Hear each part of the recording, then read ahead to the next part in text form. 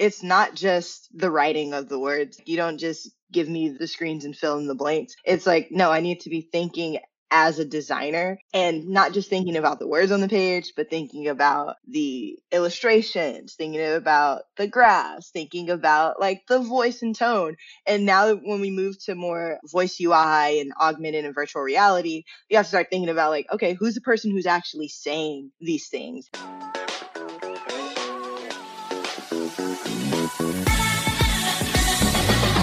This is Writers in Tech, a podcast where today's top content strategists, UX writers, and content designers share their well-kept industry secrets. Hello and welcome to Writers in Tech. Today we have a special guest. Her name is Aledrian Goods, a content designer at Intuit. To be honest, we met for the first time in person, semi-in person, in Clubhouse app. I talked about Clubhouse lately in the podcast a lot, and to be honest, Aledrian is one of the leaders in UX writing and content design in Clubhouse right now, doing all of these conversations, and that's pretty awesome. So I'm so happy to have you here, Aledrian. How are you? I'm doing well. Thank you so much. I'm really excited to be here. And it is funny that we finally met on Clubhouse. I think I've been in your UX Writing Hub group for a couple years now and been following the group and seeing the things you've been doing. So I'm glad, our paths finally connected. Oh, that's amazing. It's a serendipitous moment, For sure.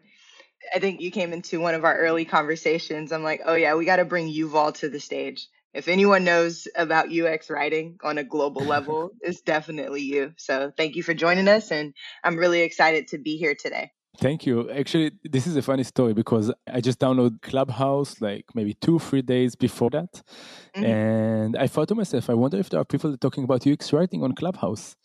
And I was on my way to do the vaccine. And I was supposed to do the vaccine. And then I'm getting this ping from Nicole that works in Spotify from Sweden. And I'm joining this group at this room and I'm seeing I think there was 300 people in the audience. And then you invited me to be a moderator. And that's the funky part of Clubhouse. All of a sudden, without any consent or any preparation. Yeah. Without any preparation, I'm on my way to do the vaccine. And then I'm speaking with you in front of hundreds of people. And that was a magical moment. I felt so good. It was so amazing. The UX community has grown so much in Clubhouse, but they have such a love and affinity for content and UX writing. And I was blown away by that group too, because that was maybe our second or third conversation about UX content on Clubhouse. So to see it jump over 300 was insane. And there was people from all around the world, which is absolutely mind-blowing to me. But yeah, I love that we had that. Really looking forward to doing more conversations like that. And yeah, I'm glad you got your vaccine too. So shout out to you. Thank you. So I said you've built a really impressive profile on Clubhouse. So how did you do that? Honestly, when I first got on Clubhouse, I'm like, what do I want to do with this platform? Do I really care? Do I want to lead conversations? Do I want to just listen in to conversations? And slowly but surely, I kept getting asked to be on stage about UX content and about UX. And I'm like, all right, well, I guess I should try to own this part of my social media experience, right? So for the bio, they still do it sometimes in Clubhouse, but Mario Armstrong led this hack your bio on Clubhouse talk and basically gave some really good tips on how to put quality content in your bio so people can find you. Because basically on Clubhouse, your bio is searchable for everyone on the platform. So putting, content designer, UX design tutor, some emojis in there, put my alma mater from college, and then list of the rooms that I co-host throughout the week on Clubhouse in there as well. Yeah, I kind of just listened to Mario Armstrong's tips and just updated my bio. And it's been pretty cool. I don't know if I have the best bio on Clubhouse, but it gets the job done. It's amazing. It definitely is, because I saw that you have really interesting set of followers and a relatively large amount of followers. So that's pretty cool. And that's interesting, like SEO for Clubhouse, how to optimize Right. your account to be on the first search when people look for stuff. So that's pretty cool. I think I'm going to use that as well. And I'm going to check out Mario's talks as well. Very cool. So I want to chat with you a little bit about how did you got into UX writing? I know that you worked in Toyota before, so I would love to learn more about that and how you find your way into it right now. Yeah, absolutely. So, well, my career started a while ago, way back in 2012, when I was doing marketing events for a startup tech company in Santa Barbara. But fast forward several years, I was working at Toyota Lexus. I was in the Lexus Guest Experience Center, which is the fancy name for the Lexus call center, right? So I started on the phones talking to customers about how come my car isn't starting from my phone app? Like, what's really going on? Like, I'm really just trying to start my car. And I'm like, this is a huge first world problem. But it was bigger than just a first world problem. Like, it was definitely still a first world problem, but it was more of a user experience problem. I was really committed to learning the ins and out of the application and trying to figure out how do we solve this from a customer experience perspective, but I was also enrolled in a UX design course. So really just trying to think of like the design problems in the context of that application. So like I moved from being on the phones, talking to customers, dealing with their problems, to being a digital communication specialist, which is the person who reads the emails, responds to all the emails that come into the company, responds to the live chats, responds to like some social media posts as well. And this was the opportunity where I was connecting some of like my UX design skills that I was learning in my class, as well as like using the Lexus voice and tone guidelines to revamp all of our emails templates that we were using, all of our chat templates, as well as even how we connected on social media. So that was kind of like my ad hoc experience with like content design, if you will, from writing customer facing emails and chats. I feel like that UX writers that had like direct communication with their users or with customers have Hmm. such huge value to the company because they know already how to communicate with the customers. So they also know how to communicate the product in a better way. Absolutely. And it's the customers tell you how they want to be talked to. Spending that time on the phone, spending that time understanding like the context. To us, it seems like, okay, your app isn't working. But thinking about, okay, this customer's in Ohio, they've spent $60,000 on this vehicle, it's the middle of winter, like all these things, it starts to help you build that empathy for them. So then, as someone who's writing in response to that email, you can start to really communicate that you're understanding that customer's problem. And then, obviously, the troubleshooting methods are the way the troubleshooting methods is, but it's really the empathy and the voice and tone that kind of ties that all together to make it a great experience. So a UX course, and then you were a communication specialist, and eventually you start working at Intuit. So Intuit, to the audience that don't know what I know, so Intuit is like for invoices and manager of finance. Am I right? Yeah, we have a few different products. So we do software for small businesses, we do tax software for consumers, we do personal finance software for consumers, as well as we build professional accounting software as well. So you may have heard of QuickBooks, you may have heard of TurboTax, you may have heard of Mint, and then I work in our Intuit accountant space, which is likely the software your accountant uses to do your taxes here in the States. All right. I know how it looks like in Israel, and that's a really lame product. It's like poorly designed, so complicated. Here in Israel, it's not Intuit. It's like the Israeli adaptation of the product that you designed. So, but people are still using it because it's like 25 years old, and they're like, okay, so we Right. just keep it because it is what it is. So, what are the current challenges in that kind of product? I guess that your product is also a few years old, like a few decades old. So, what are the challenges to work on those legacy products? That's a great question. So I'll start by kind of setting the context to how like Intuit Accountants is set up. So we have two legacy desktop products that are, one is like 30 plus years old that Intuit acquired way back in the day. And then another one is still about like 20, 25 years old. And then we have like our new shiny online product that's still about 10 years old. But I'm the first content designer in this business unit. So one of the biggest challenges when I first started was figuring out like, okay, where to start, right? Because there's so many opportunities within each of these specific products to revamp, revise, make sure it's aligned with our design principles and the voice and tone is aligned. So that was huge. It was like a huge undertaking, but what was great is that there was someone who had done a content audit previously. So I was able to kind of look at, what his content audit was and then really prioritize, okay, these are the most customer facing Mhm. interactions or screens. Like, let's start there. And how do we revise this one by one? And then another challenge when using like a legacy product, I think for our desktop, a lot of the content was hard coded. So it was really about connecting with our PMs and getting this work prioritized and telling our dev partners that, hey, like we need the words here don't make sense. And it's probably impacting the adoption of this product or the overall user experience. So it was definitely a challenge, but I'm not one to turn down a good challenge. And it helped me grow a lot just in those first few months of being on the team. That's amazing. So, how do you start?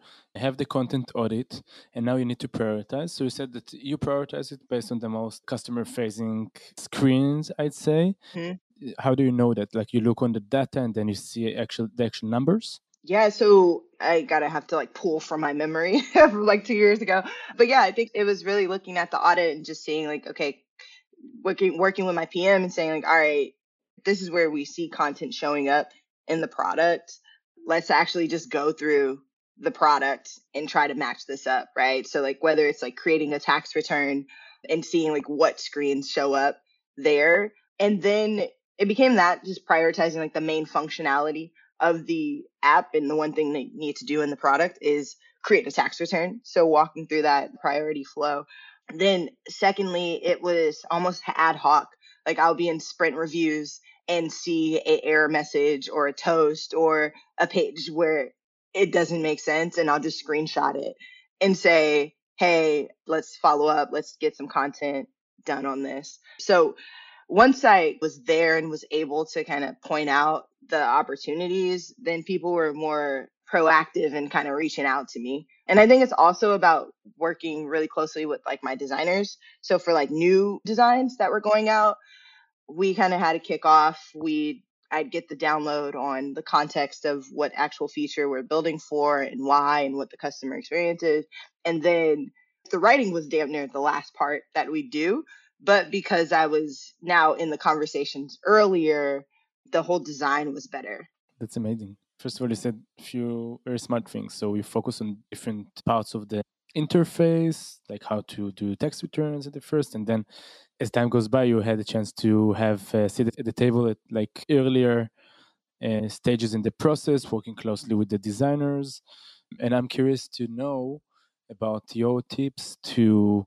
You told me like people send you screenshots and stuff like that. So what will be your best practices for collaborating, creating some kind of a flow that will make sense? I know that it can be a huge mess. I know that when I work even with my clients, it really depends on the clients, it really depends on the team. But based on your experience, how would you recommend people that just starting out or people that trying to build some efficient process? So what's your take on that?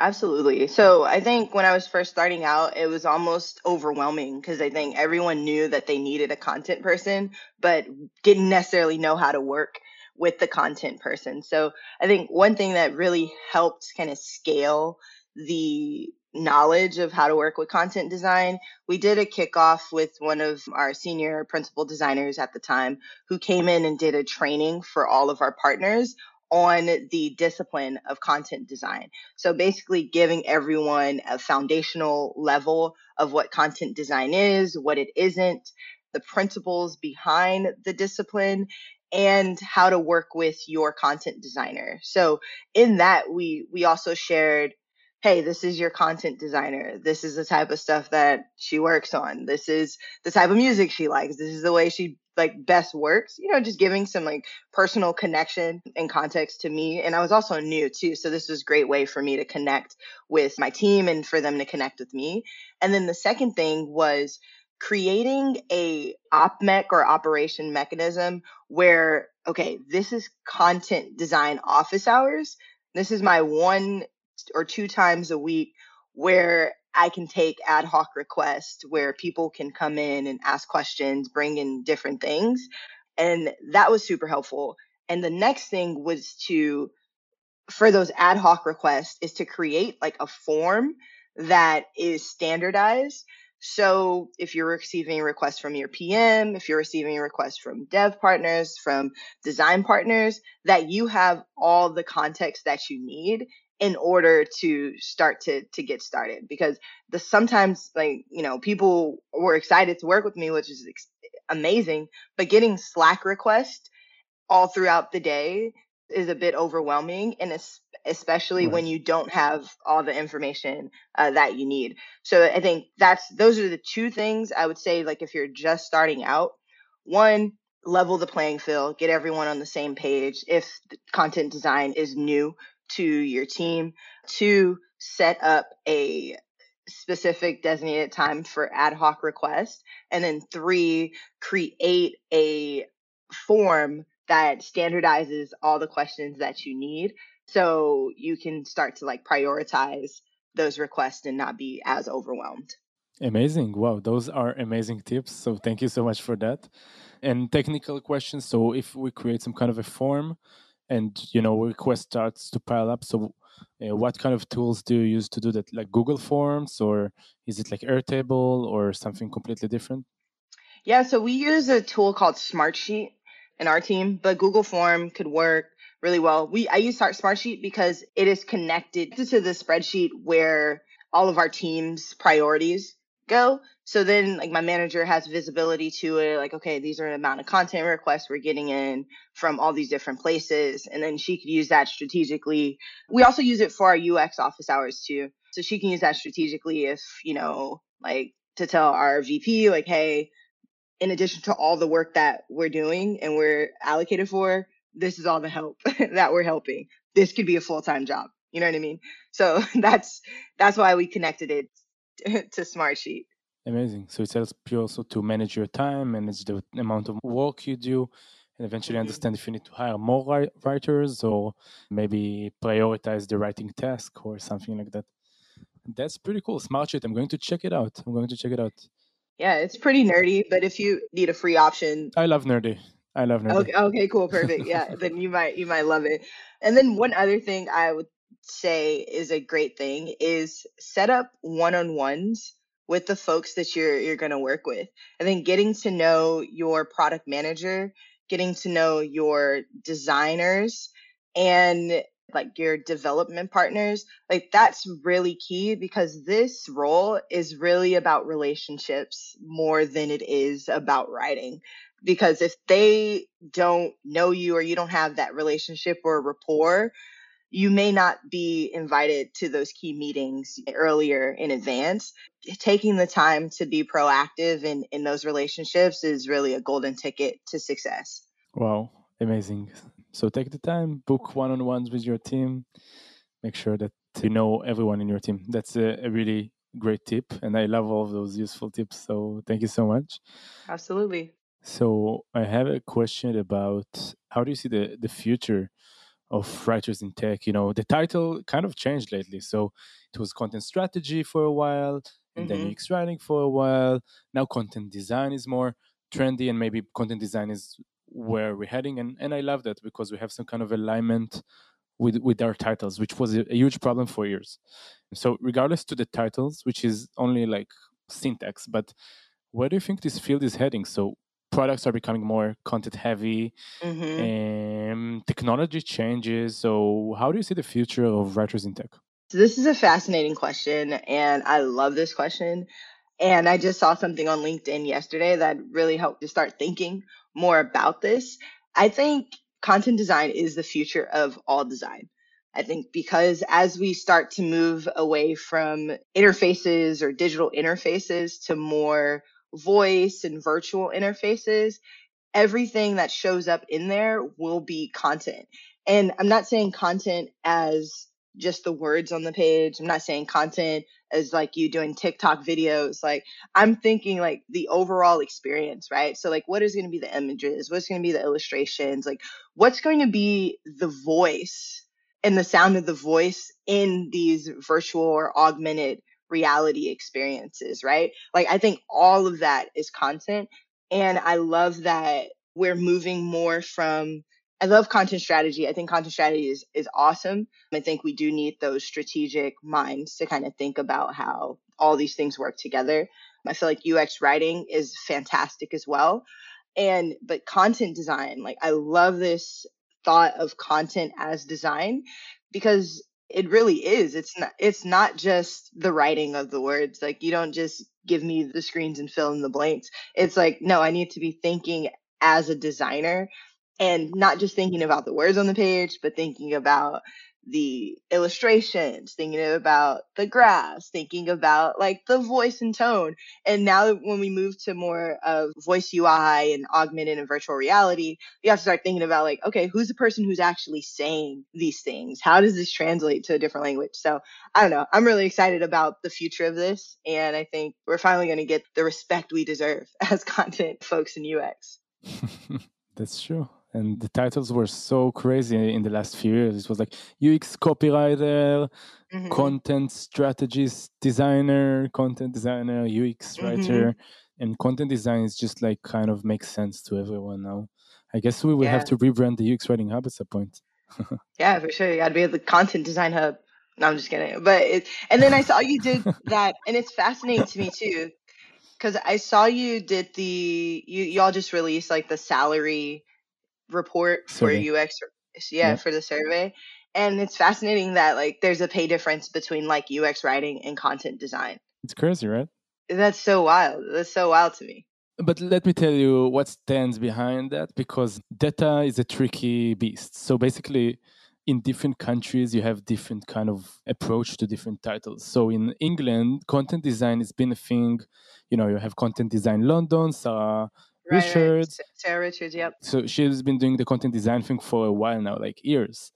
The content design scene kind of is relatively new in the States. So it's not that it's a new practice, because you had people that were doing it. They just had the name like content strategists and UX writers.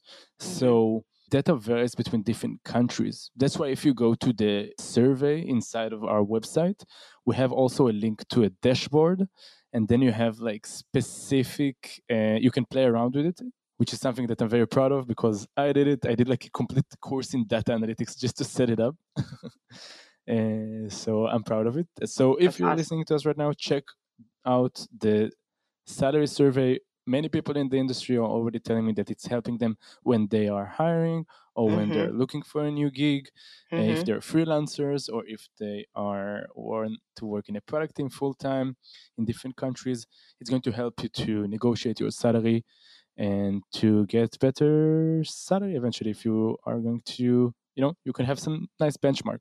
And I think it's really important. Like, I love the transparency of this too, because a lot of folks think that to get in tech, you have to code. I had that mindset too. Like, I didn't learn about UX or even content design until I didn't learn about content design until I was applying for this job, to be honest.